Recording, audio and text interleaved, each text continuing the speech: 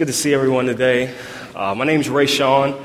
For some of you all who don't know me around here, I'm one of the leaders of the Glen Allen Community Group. Praise God. Today we'll just be continuing a sermon series on the Sermon on the Mount. We're in Matthew chapter 6, verses 19 through 24. And as you know, we've subtitled this series Gospel Cardiology. Simply because ultimately this is what Jesus is after in this entire sermon that he's preaching. He's after our hearts, the motivation of our hearts, the disposition of our hearts. Are they turned towards God? Are they turned towards ourselves or hypocritical and external forms of righteousness? Or are they turned towards God? Are our affections turned towards God? And so today we're looking at Matthew chapter 6, verses 19 through 24, and what Jesus is going to talk about in this passage is that he's going to talk about our relationship with our wealth and our possessions. Just in the previous sermons, as you know, Ryan Burns talked about giving and prayer and fasting and talking about those things that we see as parts of the Christian life. Our giving, our prayer, and our fasting, and how those things are to be generated from the heart, generated with a heart towards God and a heart that seeks God and loves God and is devoted towards God, and how Christ ultimately enables us to do these things with a pure heart. And so that we don't do these things with a corrupted and sinful and selfish heart. And Jesus is going to hit on sort of the same thing in this passage in our relationship with money and wealth. He uses a word at the end of verse 24 called mammon, and that word is a personification of wealth and possessions. And so Jesus is going to talk about that, and God cares very much about our wealth and our possessions. Not so much of the fact that he automatically wants to give you all of these things all of the time, but particularly what we do with these things and our relationship to these things. Just to bring everybody in the room, Jesus is when he's talking about our wealth and our possessions, he's talking to everybody in here. Within our context, we live in the United States of America. We're a wealthy nation. We've all been blessed. We've all been given wonderful opportunities. And whether we know it or not or believe it or not, we are the wealthy that Jesus is addressing who have the wealth and the possessions. Because in comparison to many of the other nations in the world, we don't have to worry about some of the other things such as in poverty or lack or things like that. So just to bring everybody in the room and addressing who Jesus is talking to, you may say, well, I'm not the wealthy or I'm not, I don't have a ton of possessions. We have that. But based on living in this country, we are well off more than a lot of the rest of the world. And we should honestly thank God for that and hear the words of Jesus as he addresses what our relationship is to be with these things. So before we get started, I'm just going to go ahead and pray for our time and that we would just hear and receive God's word. Father, we just thank you for this time. We thank you for your grace in bringing us, just gathering us here today. We ask, Lord God, that by your Holy Spirit, that you would open up our hearts and open up our ears so that we would receive what you would have for us to receive, that you would convict our hearts of sin, of righteousness, and of judgment, that you would ultimately be exalted in showing yourself, Lord Jesus, as being the only one who could fulfill this message that you preached, and that we need your righteousness, Lord God, in order to enter into the kingdom of heaven. Help us to realize this, probe our hearts, help us to ask ourselves questions and be honest with ourselves. We just give you the glory for this. We ask that you would speak and not me, and that it would be your thoughts and your words that go forth and not mine. In Jesus' name, amen.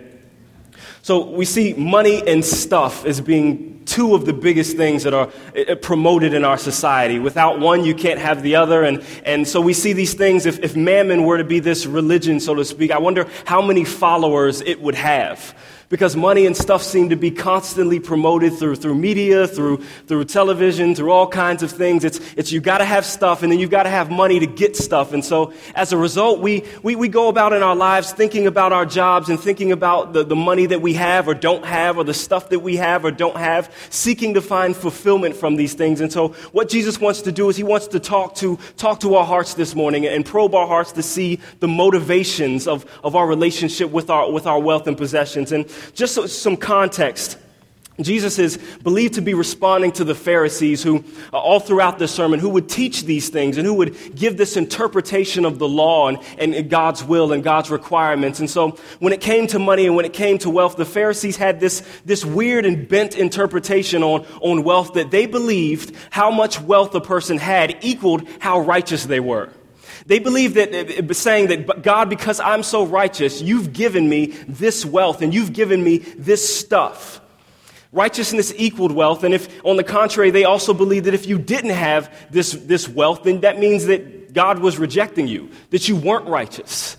And so Jesus wanted to address this mindset, because ultimately the mindset that said wealth equals righteousness, as a result, these Pharisees and those who believed the teaching would have this reaction that says, well, I got to get more wealth, because if wealth equals righteousness, then I've got to get rich or die trying. I got to get money, I've got to get it now. I've got to get possessions and get it now, because that means that God accepts me. And as a result, Jesus wants to address and show us the proper relationship that we're to have with wealth. That we're to seek God, who is the giver, and not the gifts. And we're to seek God and put our trust and our hope in Him and not in our riches or our wealth or our possessions. And so just kind of outlining where we're going this morning, just the three things that I'm going to hit on in this passage are starting with servanthood, and then storage, and then sight. And I'm just going to read and talk, but before we go ahead through this, I'll read the passage. It says, "Do not lay up for yourselves treasures on earth, where moth and rust destroy and where thieves break in and steal, but lay up for yourselves treasures in heaven, where neither moth nor rust destroys and where thieves do not break in and steal. For where your treasure is, there your heart will be also. The eye is the lamp of the body. So if your eye is healthy, your whole body will be full of light. But if your eye is bad, your whole body will be full of darkness. If then the light that is in you is darkness, how great is the darkness? No one can serve two masters, for he will either hate the one and love the other, or he will be devoted to the one and despise the other. You cannot serve God and money." So immediately we're just going to jump into servanthood. Starting with verse 24, what Jesus says, that no man can serve two masters, for he will either hate the one and love the other, he'll be devoted to the one and despise the other. You cannot serve God and money.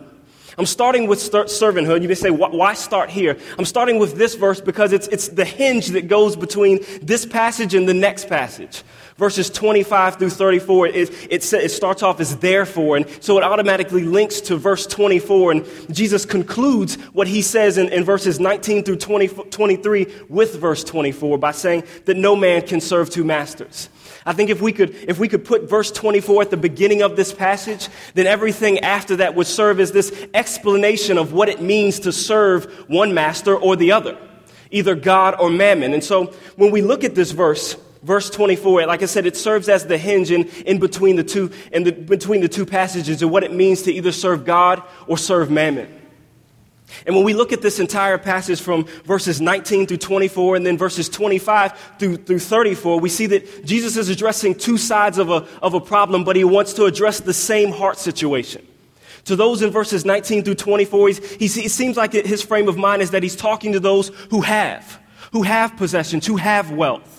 And he's encouraging them to have the right relationship with wealth. And then in verses 25 through 34, he's talking to those who just don't have enough. Those who are seeking to have those possessions, who are seeking and worrying about their life and their status and what they're going to eat and what they're going to drink and what they're going to wear. And he's addressing the same heart problem in our relationship to wealth, whether we have it or we don't. But we're going to focus today on verses 19 through 24 and just talk about what Jesus is saying here. And he starts off with servanthood. And ultimately, the first thing he does is he brings this idea or this concept that we haven't seen all throughout the Sermon on the Mount. He said that we're salt. He said that we're light. But now he says we're servants or we're slaves. It's a radical transition. He says that no man can serve two masters. It's like Jesus brings everyone who's ever lived and everyone who will ever live into this category of being servants or slaves. It's like, wait, Jesus. And so we'll just let him explain. See, he brings everyone and says, no man can serve two masters. And at the end of the verse 24, he categorizes and he says who those two masters are. They're either God or they're mammon. So all of us in here, those who he's talking to, we're classified in either one or two masters, or one or the other, God or mammon. We're either serving God or we're serving mammon. And like I said previously, mammon is this personification of riches and stuff and wealth. And we're either serving God and devoted to him, or we're serving mammon and we're devoted to it. So he introduces this idea or concept of slavery and servanthood. And so the application for us is to know that you are owned. You are owned. One way or the other, God or mammon. Either God will own you or mammon will. We're always servants. The next thing Jesus sees in this verse, in verse 24, is that he explains the implications of this servanthood. See, this servanthood isn't unwilling, and we're just kicking and screaming against our master, and we don't want to serve him, and we're just kind of revolting against him, and we wish we could be free. But no, we love this service. It's willful. We enjoy it. We enjoy pleasing our master, either God or mammon. We see that when he says that for either he will hate the one and love the other, or he will be devoted to the one and despise the other. See, there's either love and devotion for one master, or there's hate and indifference for the other master. The service that we are enslaved to is a willful service. We don't want to break free. The next thing that Jesus talks about is the impossibility of this dual service. He says that no man can serve two masters. It's impossible. Then in verse 24, he concludes, you cannot serve God and money. It's impossible. It's impossible to serve two masters in the same way that it's impossible to walk down two contrary roads or drive down two different sides of the highway. You can't do it. Because of the nature of this slavery and the fact that when one master owns you, he owns all of you. You can't serve to another master. This isn't employment. This isn't God employing you part-time and your mammon and your possessions employing you the other half of the time. This isn't employment. This is service, that God owns us. And our service is willful in that we are either loving and devoted to our master and despising and hating the other one, or that's what it is. So Jesus talks about the idea of this servanthood, the implications of it, and the impossibility of it. And so you may say, wait. You said Jesus is saying now that we are owned. Well, you're saying to be owned by my money or owned by my possessions? I make money. I own my possessions. Money doesn't own me. I make money. I tell money what to do. I get my possessions. I own them. They don't control me. So what does it look like? We can understand the concept of what it looks like to serve God and be devoted to God. But to serve money, what does that mean? Well, what Jesus is saying here is that if we use or we see our money or stuff as a mean to attain our ultimate satisfaction, then we're in service to it. If we're using our money or our stuff or our possessions as a way to achieve and pursue this ultimate joy and ultimate fulfillment and to find our identity in it, we're in service to it. It's not in service to us. You see, if we could establish the two and put God over here and mammon over here, both are calling out. God says, come to me, all you are weary and who are heavy laden, and I will give you rest. Take my yoke upon you and learn from me, for my burden is easy and my yoke is light, and you will find rest for your souls. Come to me, everyone who thirsts. It says, in his presence there is fullness of joy. At his right hand there are pleasures forevermore. If you come to me, you will find fulfillment. You'll find joy. You will find satisfaction. Mammon over here says the same thing. Come to me. You'll have joy. You'll have fulfillment. You'll have satisfaction. You'll have peace. Just come on. Do what I say. Go pursue money. Pursue this possession. You'll get it. You'll find that joy. You'll find that satisfaction. They're saying the same thing. And when we run towards mammon, when we run towards our stuff, towards our money, looking to find that fulfillment, looking to find that satisfaction that only God can ultimately fulfill, then we're in service to it. We're enslaved to it. And ultimately, if we're honest with ourselves, we could blame it on stuff. We could blame it on gadgets and dresses and suits and whatever those type of stuff that we like. But those things are neutral ultimately. We can use those things for we can be enslaved to them, or we can have the proper perspective, which is what Jesus is going to get to in this passage. If we're honest with ourselves, it's really our hearts that promise those empty promises when they tell us to pursue those things. It's really the deceitfulness of our hearts that say, if you go ahead and pursue that possession, you'll find joy in it. if you pursue that relationship, if you treasure that thing or this money or that career, you'll find that fulfillment. It's really our deceitful and wicked hearts, as Jeremiah chapter 17 says, 10:17 says, that pursues those things. So this servanthood of mammon is synonymous. It's synonymous with worship. We see that Jesus is using the terms of servanthood and slavery, but it's synonymous with worship, with giving love and adoration and devotion to something. It's worship.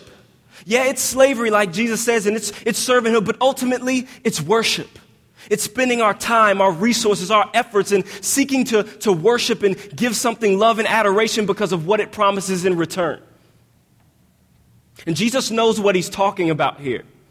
He knows that our hearts are prone to follow after mammon, to follow after things and stuff and to rely on these things and to be enslaved to them.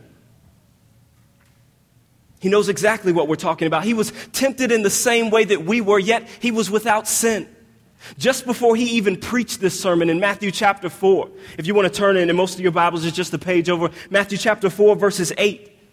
Jesus was in the wilderness prior to preaching this sermon and beginning his ministry. He was in the wilderness. For 40 days, he was praying and fasting, and it says the Spirit of God led him there to be tempted by the devil. And when verse 8 comes around, it says, again, this was the second temptation of Jesus. Again, the devil took him to a very high mountain and showed him all the kingdoms of the world and their glory. And he said to him, all these I will give you if you will fall down and worship me.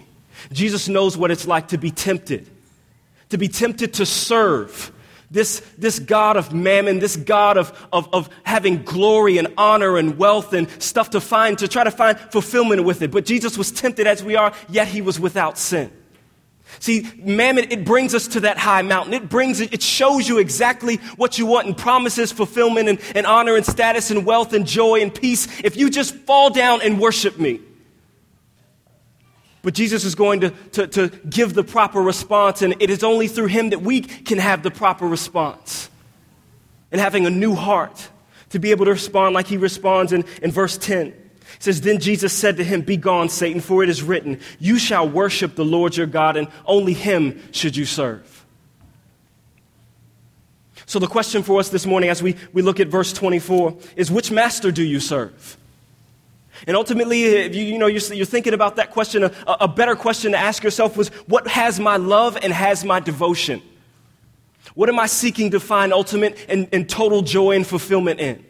What has my love and my devotion? Because on the contrary, on the other side of it, the other master has our hate and our indifference and our despising. So this morning, if you say Christ is your master and he has your love and he has your devotion, or even if you're just wrestling with that previous question of maybe I serve mammon, maybe I find my ultimate joy in something else other than God. Let's hear the words of Jesus and what he says about what our proper relationship with our wealth and possessions is to be. And so he'll explain this through the next two passages, one talking about storage and the other talking about sight. Verses 19 through 21, it says, do not lay up for yourselves treasures on earth, where moth and rust destroy and where thieves break in and steal, but lay up for yourselves treasures in heaven, where neither moth nor rust destroys and where thieves do not break in and steal. For where your treasure is, there your heart will be also. We notice that Jesus begins this passage in the same way that he begun giving, prayer, and fasting. He tells us what not to do first. And before we jump into that and seeing what Jesus tells us what not to do first and storing up treasures on the earth, we want to see what Jesus is not saying here is that he's not against savings accounts. Jesus is not against investments or job promotions that give you raises. He's not against you providing for your family. And on the other side, Jesus is not against, he's not saying that all Christians, who follow him need to be poor. He's not saying that we need to just throw ourselves into poverty in order to just avoid all the accumulating treasures on the earth. In 1 Timothy, a verse that we're going to look at, in 1 Timothy 6, he tells us that God, he richly provides us. He provides us with all things to enjoy. God is ultimately the giver of all things that we have, and he wants us to be able to enjoy those things with the proper perspective. And this is why Jesus is telling us that we need to have the right relationship with these things. We need to have our hearts transformed if we're going to use these things and view these things properly. So that's what Jesus isn't saying in this passage. What is Jesus actually saying? Well, let's see. He says, do not lay up for yourselves treasures on earth. First of all, what are treasures? What are treasures on earth? What are these treasures? Martin Lloyd-Jones, one of the great preachers over the last 100 years who did an excellent job in just breaking down this entire Sermon on the Mount, says that treasures is an all-inclusive term. We know that Jesus' main idea as he's talking is talking about wealth and possessions, but Lloyd-Jones goes a little further than that when he says treasures is an all-inclusive idea. He says no matter what it is, no matter how big it is or how small it is, if it is everything to you, that is your treasure. That is the thing for which you are living. Treasures are whatever we are living for, that we are seeking to find total fulfillment in. It's not simply your money or possessions, although this is what Jesus is focused on in this passage, but the application extends to all. Whether you have it or have money or possessions or don't. Treasure is anything that you are seeking to find that total fulfillment in this life. It could be money. It could be possessions. It could be careers. It could be status. It could be honor. It could be your house. It could be a relative. It could be a spouse. It could be a child. It's whatever we confine our ambitions and hopes to in this life. These are our treasures that are in this life, that we seek to find total satisfaction and ultimate fulfillment in this life on this earth with these treasures. So therefore we lay up these treasures. We store them up. And Jesus tells us what this looks like. How do you lay up treasures on earth? How do you store up treasures on earth?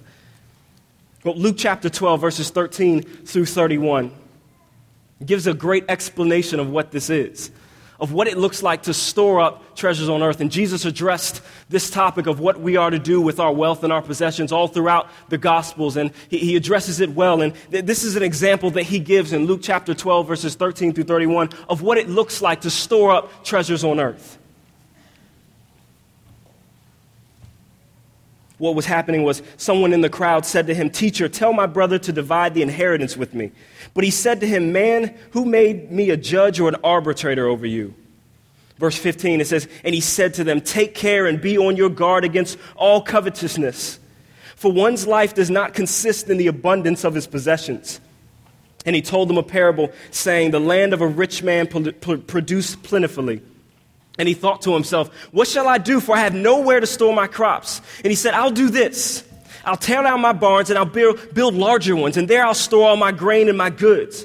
And I'll say to my soul, soul, you have made ample goods laid up for many years. Relax, eat, drink, be merry. But God said to him, fool, this night your soul is required of you.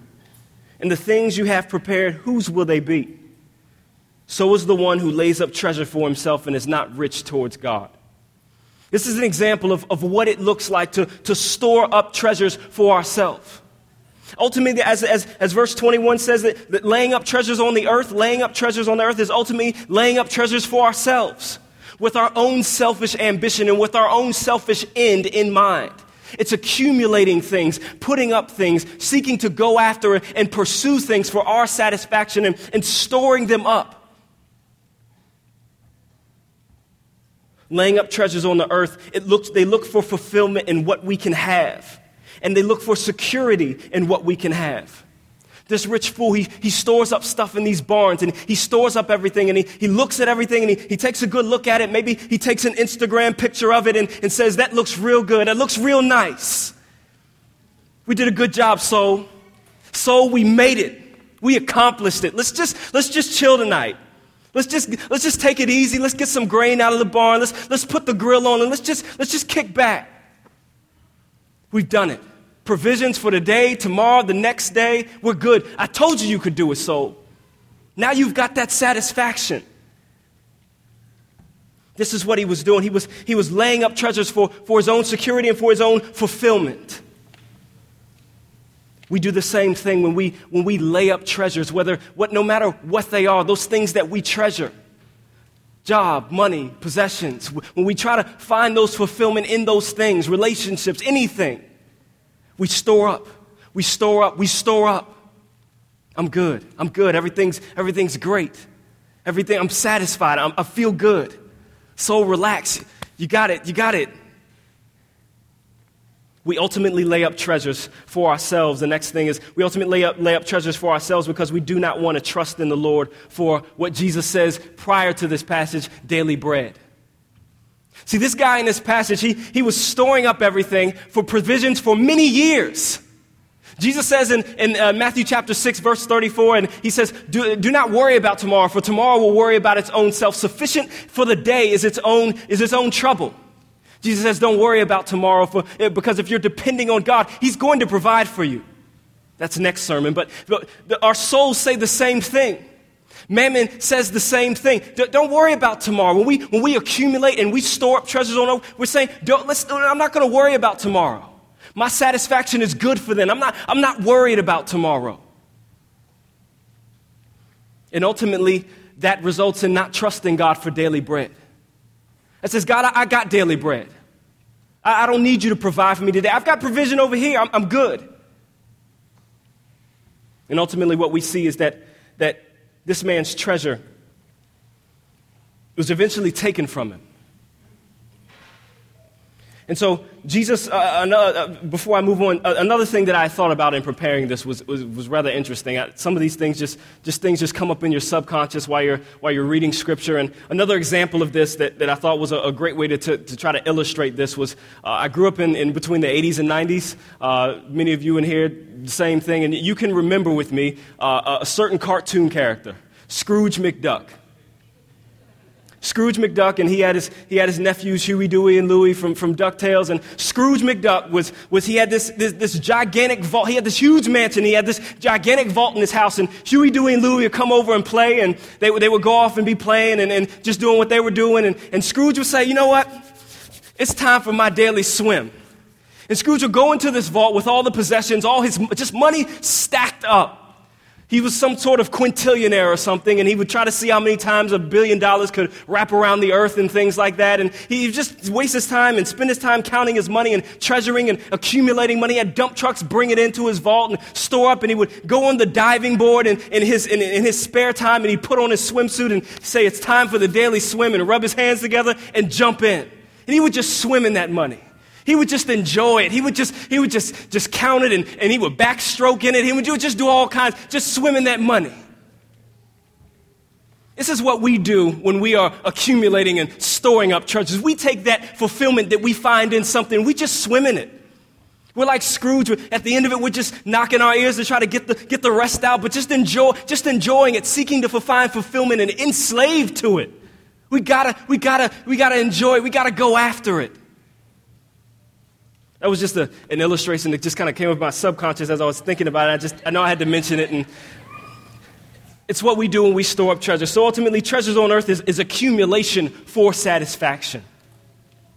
Now, Jesus continues to talk about treasures on earth when he describes not so much what our treasures are, because ultimately Jesus knows all men. He knows you. He knows me. He knows the things that I treasure up. He knows the things that you treasure up. We can't get ourselves off the hook by saying, well, I don't treasure up money because I don't have a lot. Or I don't treasure up money because I have a hold on my money. I do well with my finances. I don't treasure up possessions because I'm good with my possessions. Maybe you treasure up relationships. Maybe you treasure up your house. Maybe you treasure up your car, your job. Or Jesus knows what we treasure. And it's ultimately, he doesn't spend much time focusing on what your treasure is, but he does talk about where it is and describing that treasures on earth. And he continues in Matthew chapter 6 by saying, where moth and rust destroy. Do not lay up for yourselves treasures on earth where moth and rust destroy and where thieves break in and steal. Because of just the nature of the earth, our treasures are temporary and our treasures are vulnerable. Moths and rust can destroy them, and thieves can break in and take them. In this day, many times their treasures were clothes and their treasures were grain, like this rich fool. And so moths would break in and they would eat the clothing after they set inside these treasuries, and rats would come in and eat the grain, and after they set inside this treasury, this bigger barn that this rich fool had. It's the same way if we treasure things in this life.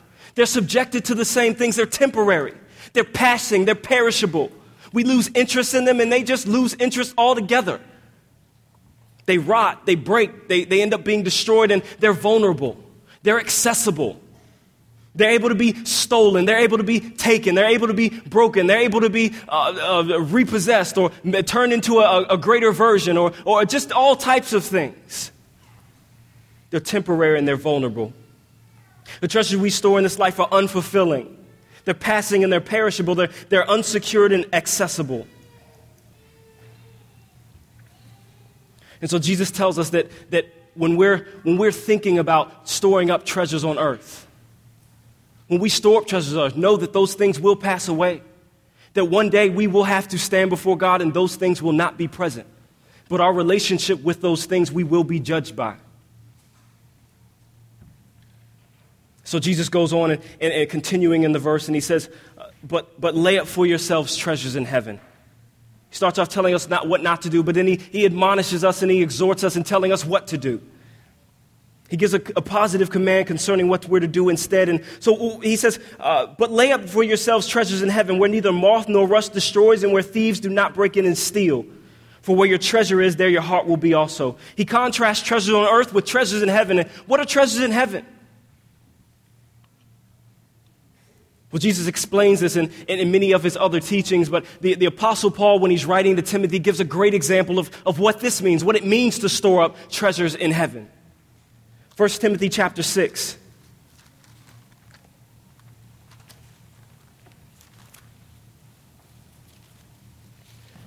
First Timothy 6, verses 17 through 19. Paul gives a great illustration of what it looks like to store up treasures in heaven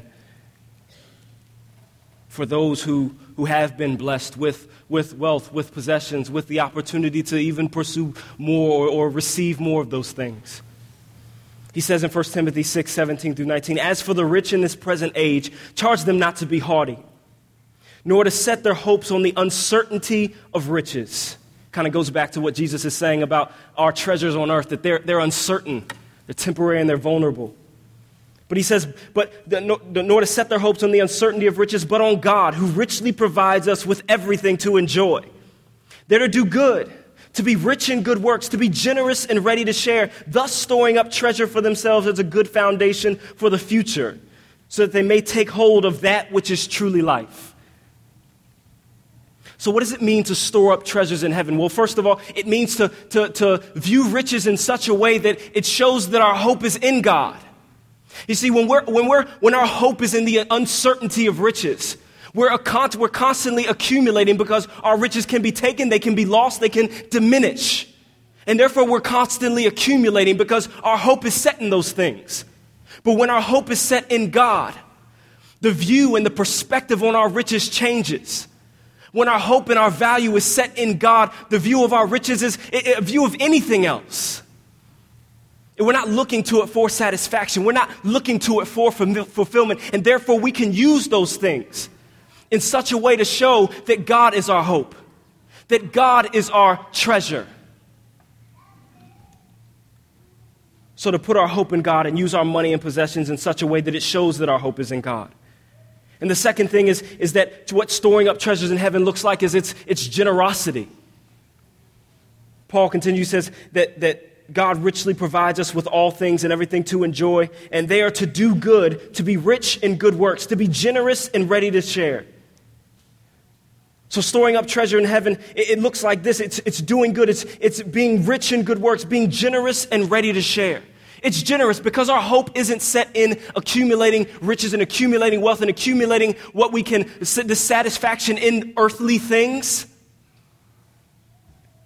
We can be generous to others. We can see those and have the proper perspective in looking on those who don't have and point them to our hope, point them to ultimate satisfaction through our generosity, as Jesus said in Matthew chapter 5, so that men see our good works and glorify God in heaven. We can be generous because our treasures, we're not enslaved to them. They do not have a hold on us. And ultimately, these treasures, we're not being generous, we're not doing good works for the purpose of earning salvation. Many times this is what this treasures passage in Matthew chapter 6 talks about. When people interpret it, they say, oh, this is earning your salvation, or this is this bank account in heaven where you just keep depositing in it and good deeds and good points with God so you can just draw out this deposit or draw out this withdrawal from it or something. That's not what Jesus is saying. Our storing up treasures in heaven don't earn us anything as far as salvation. They don't earn us anything as far as points with God. God loves us in Christ more than anything. We can't earn any more love. We can't earn any more favor. Can't earn any more acceptance. Your storing up treasures in heaven is not this bank account that you are able to get good with God on. Christ is the reason you're good with God. So what Jesus is talking about here in this verse, what Paul is saying is that our generosity doesn't earn us merit or eternal life or points with God, but it shows where our hearts are at. It shows where our hope is at. Generosity is a fruit that displays that we are connected to a generous vine. John Piper, in his book, Desiring God, when he talks about the proper relationship that we're to have with money and wealth and possessions, he says the answer to how to lay up treasures in heaven is to spend your earthly treasures for merciful purposes in Christ's name here on the earth. Now, the conclusion of this part of the passage, Jesus says, for where your treasure is, there your heart will be also. And what this is saying is that our hearts and our treasure, our affections and our treasure, our disposition, our emotions and our treasure are locked in together. If you imagine this treasure chest, you imagine your heart is handcuffed to it. And where your treasure is, there your heart will be also. They're right there. What this is saying is that because our hearts and our treasure are so connected and are inseparable, and our affections and our treasure are so inseparable, and like we said in this enslavement to our masters, that our devotion is with them, our love and our devotion and our adoration and our worship is with those things. He's restating and saying the same thing here. Where your treasure is, there your heart will be also. If our treasure is on the earth, which is susceptible to corruption and corrosion and susceptible to thievery and being stolen, then our satisfaction will be stolen. Our joy will be stolen. Our contentment will be stolen. It'll wax out. It'll be just as temporary as those treasures are. They're inseparable. As that treasure corrodes and corrupts, so does our heart. As that joy is stolen, as that treasure is stolen and that treasure is taken away by different earthly things, so is our joy. We find ourselves going through this roller coaster of fads and different things to find pleasure and ultimate fulfillment in, because those things cannot satisfy. Our hearts are locked to those things. But if our treasure is in heaven, then our joy can't be destroyed. Our satisfaction cannot be stolen, because it is with God, who is the sustainer of our joy. But there, in His presence, there is fullness of joy, and at His right hand there are pleasures forevermore. God is the sustainer of our joy and the protector of our souls. This is why Paul, all throughout his letter, says that we can rejoice in suffering. That Peter talks about, they can take away everything from you, and you'll still have joy. You will still have contentment. You will still have satisfaction, because your heart isn't handcuffed to your earthly treasures. It's with God. And your joy is with God. We can rejoice in sufferings, knowing that they're producing patience and character hope. Hope that we will one day be with God and be able to enjoy the ultimate treasure and ultimate satisfaction with Him. So this morning, where is your treasure? Where is your treasure? Is it on earth or is it in heaven? Are we being generous because we're satisfied in the gospel? Are we generous because we're hoping in God? Are we just being generous because it's just the right thing to do? Just because it's moral? Just because like you're looking at what Chris DeRocco said, the moral medal. Trying to be a moral medalist to see how much you can give away. Like Ryan was saying, that external list that you just go off and check things off on. Your hope isn't in the gospel. Your hope isn't in God. Your hope isn't in Christ, who is the true riches, who is in heaven. Maybe you say, I'm just doing these things because it's the right thing to do. I feel good about myself. Where is your treasure? And are we seeing ultimately the implication of this, or are we seeing this earth as our home? Because ultimately when we store up treasures on earth, we're saying that this is it. You only have one life to live. I'm storing up as much as I can. I'm going to get rich or die trying through whatever means I can get it. And I'm going to sit back like the rich fool and say, you know what, soul, we're just going to kick back here on earth for many years and just relax till it's all over. Or our treasures in heaven. Are we saying my eternity will be spent with God? And what I do now matters. How I relate to those things determines what my relationship is, how I'm connected and unified with Him. So Jesus moves on and He talks about sight. Verses 22 through 23, it says, the eye is the lamp of the body. So if your eye is healthy, your whole body will be full of light. But if your eye is bad, your whole body will be full of darkness. If then the light that is in you is darkness, how great is that darkness? So Jesus is still talking about the heart. He's still going after our heart, but this time He's using the language of sight. He turns into this gospel cardiologist to this gospel ophthalmologist. And he's looking at, let me check your eye. Let me check your sight. He starts off by saying that he's using the language of sight to discuss our perspective and how we view our wealth and our possessions. The eye is the lamp of the body, what he's talking about. He says the eye is the way that our hearts are able to perceive, just as the way as our physical eye is able to ascertain light and I'm able to see where I'm going so that I'm able to get to whatever my eye is fixed on. So is the same way with our hearts. Our hearts set forth an ambition. It sets forth a devotion to something.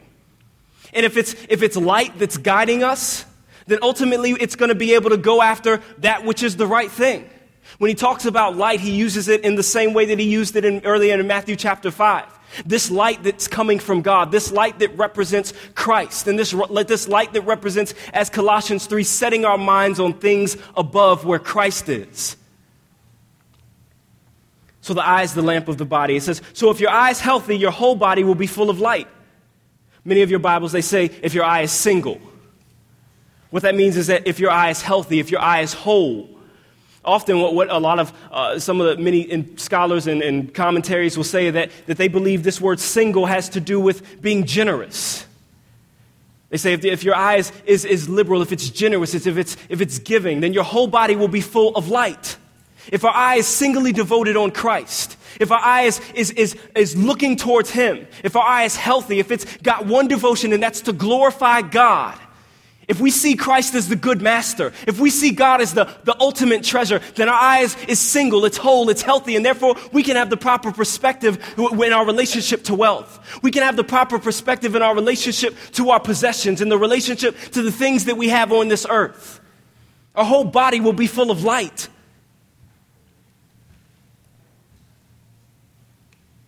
And he goes on, and just 5 observations from what it means to have a healthy eye. A good eye is single in purpose. It seeks to glorify Jesus. A good eye sees God as its supreme treasure. A good eye sees Christ as its greatest master. A good eye is proof that the heart is set upon God. A good eye is generous. It looks to the interests of others rather than itself. So it continues, but if the eye is bad, your whole body will be full of darkness. So what is this? When Jesus is talking, and noted when he uses terms, and I probably should have said this earlier, he's using terms that these people understand. When he's talking about treasures in heaven and treasures on earth, he's going through, essentially, like I stated before, what the Pharisees were teaching about these things. And in one of their interpretations in the Talmud, he gives this example. The Pharisees give this example of this guy, King Monobaz. And King Monobaz had all this wealth accumulated up from his fathers and his father's fathers, and he had everything stored up. And so when King Monobaz's father died, he went to his family treasury. He went to all the wealth that his family had stored up and had made a name for themselves by. And he went around, he just distributed it all. And so his counselors, his people came and they approached him and they said, Monobaz, you're spending and squandering all your father's wealth. What's going on? And he says, you're laying up, my father laid up treasures on earth, but I'm laying up treasures above, treasures in heaven.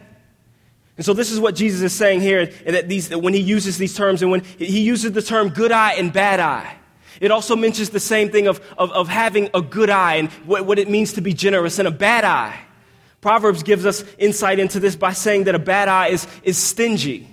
It means someone who is stingy. Proverbs 28:22 talks about a man who is stingy hastens towards wealth and doesn't know that only poverty will come to him.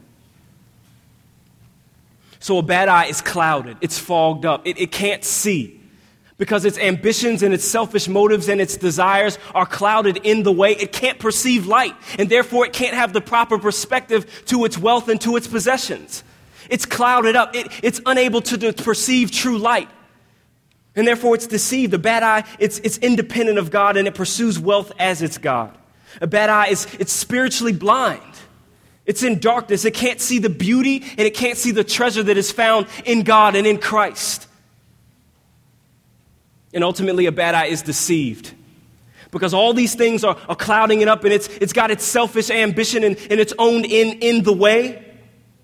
A bad eye believes that it's deceived and it's in darkness. It believes it can maneuver its own way through life, through the things that it accumulates for itself. So the question for us is, have treasures on earth blinded you from seeing the treasure offered in Christ? And do our ambitions to pursue earthly treasures prevent us from seeing the riches of God's grace and what He has done for us in Jesus and His kindness towards us?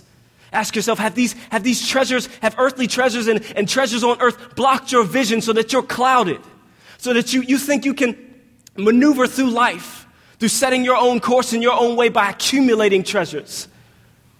Or do we perceive light? Do we perceive Christ as being the greater treasure? Being the one who gives us true light? So just in conclusion, we're all tempted to go after these things. We all have bad sight. We all have evil eyes. We all store up earthly treasures.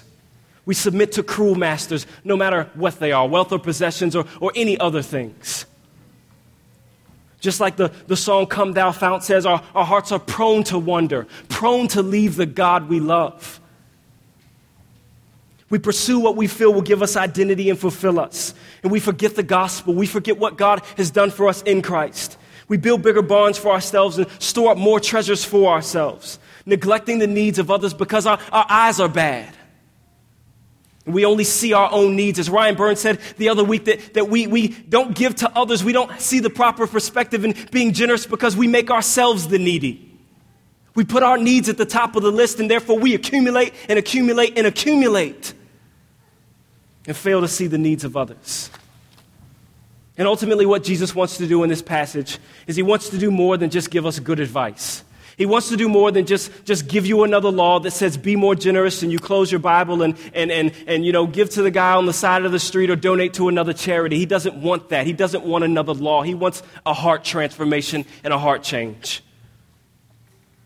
Jesus, he overcomes our blindness. He overcomes our enslavement, and He overcomes our deceived hearts, not by giving us another law to obey, but by showing us that there's greater treasure, that there's better sight, and that there is a better servitude. There's a lighter yoke. We don't have to pursue these earthly masters. And the way He does this is that He embodies His own message. He fulfills the law that He's giving here. He fulfills it for us in our place because ultimately we can't keep it. We're going to store up treasures tomorrow and the next day, and we're going to fail. And we need a mediator. We need a Savior who will transform our hearts. We need a proper perspective and a proper basis on how to be generous and how to give rightly. 2 Corinthians chapter 8, verse 9. It tells us how Jesus fulfilled this for us. How Jesus not only fulfills it, but also exemplifies it. He says in 2 Corinthians 8:9, "For you know the grace of our Lord Jesus, that though He was rich, yet for your sake He became poor, so that you by His poverty might become rich." Jesus, when it talks about His riches here, it's not talking about dollars and possessions and the things that we accumulate here on earth. It's talking about the riches of His glory, the fellowship that He has with the Father and the Holy Spirit, the eternal joy and eternal pleasure and the eternal happiness that is with God and being God and experiencing all that forever and for eternity. Jesus has that, and He has every right to hang on and to keep for Himself those riches. But He gives them up for your sake and for my sake. He gives them up for and becomes poor. Philippians 2 said he didn't see equality with God something to be grasped, but he made himself nothing, taking the form of its servant. He was obedient even to the death of the cross. Jesus did this for us. He gave up his riches. He was generous. He was generous even when we were rebellious and stingy, not giving to God the glory and thanks which belong to him. And Jesus served God in perfect love and devotion while we were enslaved to sin and enslaved to idols and mammon. And so the conclusion is God has given us greater treasure in Christ. And we can rest in this. We can rest in the fact that God has given us this. We don't have to selfishly hold on to things that we think we own, all the while they own us. We don't have to be fearful of losing those things because our treasure is in heaven. We can be generous because Jesus has been abundantly generous to us. Let's pray.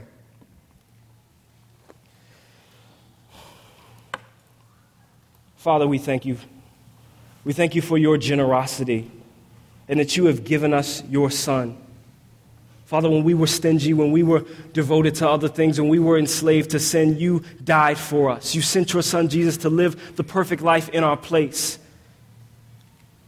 and die for our sins. Father, we thank you for this, and we thank you that you continue to transform our hearts. We just thank you for what you've done and continue to work on our hearts through your word. In Jesus' name, amen.